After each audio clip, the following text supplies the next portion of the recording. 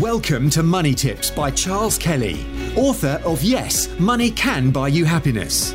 Charles spent over 25 years in financial services, working for banks, insurance companies, and as a qualified independent financial advisor running his practice, before setting up his speaking, consultancy, and property business. Money Tips will help you save, make, and accumulate more money, whether you are a business owner, entrepreneur, employee, or still searching for your vocation.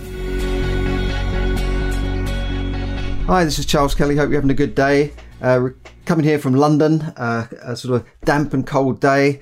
And today the Prime Minister has been on his feet in Parliament announcing some new measures for regional lockdowns. I say lockdown, I use that term loosely. I wouldn't call it a full lockdown as in the case of some countries where people can barely go out. These are more restrictions on certain kinds of businesses, certain kinds of gatherings, and they're aimed at cities like Liverpool and Nottingham, where the cases have been a little bit higher than usual.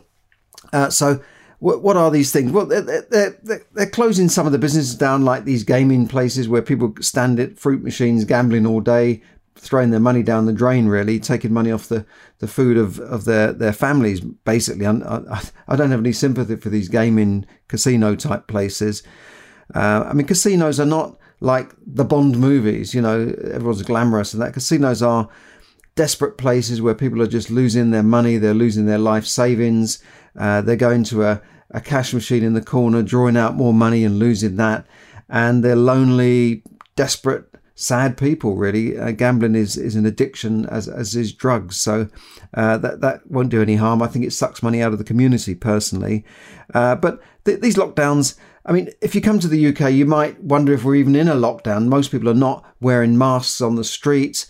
There are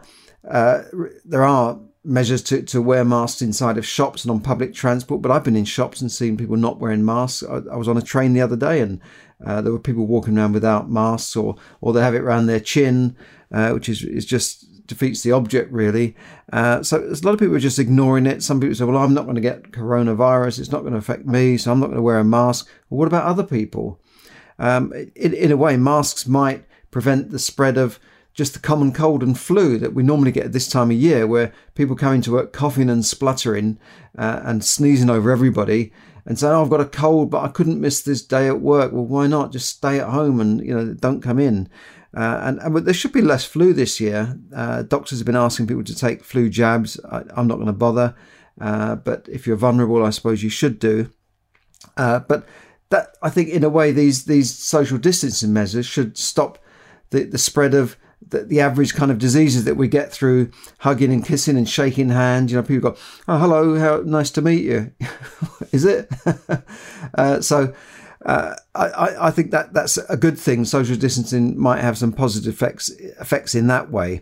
Now, at the same time that Boris Johnson has announced these measures, last week the Chancellor, Rishi Sunak, said that he will be bringing in new schemes to help businesses that have been forced to shut down by coronavirus restrictions. And a lot of these are in the leisure and the arts. And the scheme will run on the 1st of November. And employees of businesses that are forced to close down will receive 2/3 of their salary, their wages, funded by the government. It will start from the 1st of November and run for 6 months. And a Treasury source has told the BBC that this could cost hundreds of millions of pounds a month.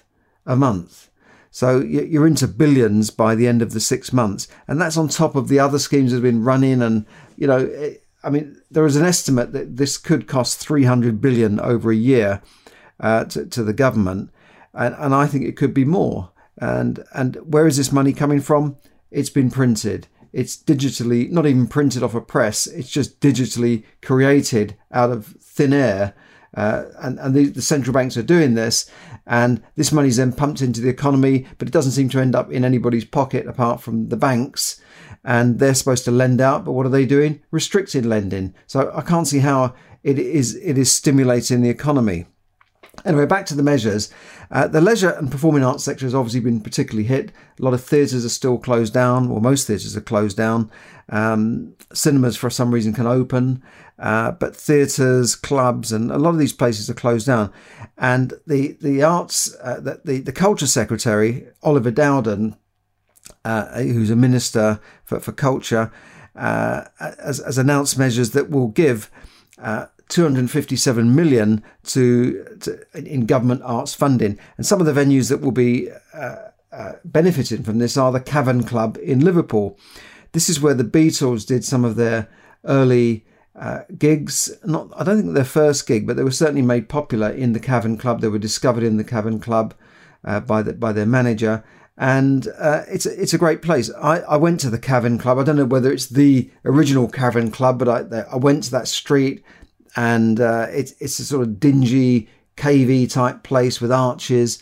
I can't imagine what it'd be like when it's full up and the Beatles are up there doing their thing. But it must have been. I mean, the moisture must have been falling off the ceilings. But anyway, that can help some of the arts people. I don't think 257 million is going to go that far, but we're definitely seeing more closures, more job losses. And I think we're going to see more of that as time goes on when these schemes come to an end. But looking around the streets, I was in the West End yesterday in Oxford Street, very, very quiet in the shops. I just wonder how some of them are surviving. They're obviously taking measures just to restrict the number of people going in, but it's actually not needed. Most shops you can just walk in because there's not that many people in there. So I don't know what's going to happen. It looks very quiet in the West End. And this should be a time when it's busy. There should be tourists around, but I just don't see it. So I think jobs are going to suffer in the coming months. I just think there's no way out of it. So how would the markets react? You think the stock markets would be going down and crashing, but no, the stock markets have barely reacted to this bad economic news. In fact, they're up last week slightly. Today they're up in the morning. They're slightly, it's about level now. So no problem at all. The markets are still steaming ahead in the UK and America, and the property markets are all going swimmingly. People are buying houses. Great. It looks like nothing's happening, doesn't it? Well, but we shall see. My estimate, my forecast is that the markets will go down sometime this year, maybe next year, and the property market will also suffer in the coming year, as most people will not be able to buy houses, and therefore prices in theory should go down. I mean, they should be going down now in a way, but they're not, mainly because there's a limited supply. A lot of people are not selling because they realise they're not going to get the best price, and there's still a bit of demand, pent up demand for properties. And there's this stamp duty holiday, which people I'll save a few £1,000s on stamp duty. Let's buy now. So there's still activity out there. Estate agents are still selling properties. Auctions are still going ahead online. So properties are still selling, and mortgages, hundreds of millions have been lent every month. So it's not as bad as it seems, and it's certainly not as bad as in some countries where people are just starving because their job is gone. They've got no income, and literally they are on the streets begging in some countries because there is no state aid. There's no government safety net. I mean, here I've got a tenant who lost his business in the lockdown, but now he's in a flat. I'm his landlord, and his rent has been paid for by Universal Credit, and it comes through every month. And as far as he's concerned, he's okay. He's got a place to live, and his rent has been paid, and he gets a bit of benefit as well. And lots of people here are on benefits, and that is also a worry. How is this going to affect the economy? Because if the government has to spend money on benefits, they will eventually have to raise taxes or find that money somewhere, and it means that less money can go into positive investment that benefits the economy in the long run. At the moment, they're just firefighting, paying out benefits, paying for this, paying for that, and obviously these things have got to be done, but how will it affect the economy in the long run? And that's my concern, is how the economy will be affected in the long run with so many people claiming benefits. And I can see it. You can just see it around the place. It's that's an epidemic in itself. So that's not great news today, but at least there are measures to help people in the UK. So we should all be grateful in the UK that we've got a free health service, that there is a safety net there, that, you know, if you lose your job, you've got some benefits there you can claim. And that's probably why the UK is a magnet for every migrant in the world, I think. And that's why they're swimming over the channel in inflatable dinghies just to get here, to get their foot on British soil. So anyway, thanks for listening, and have a great evening wherever you are, or a great day. Bye for now. Thank you for listening to Money Tips. For more tips and information, visit moneytipsdaily.com. The information given in this podcast is for your entertainment and should not be construed as financial advice. As always, take independent financial advice before making any investment decisions.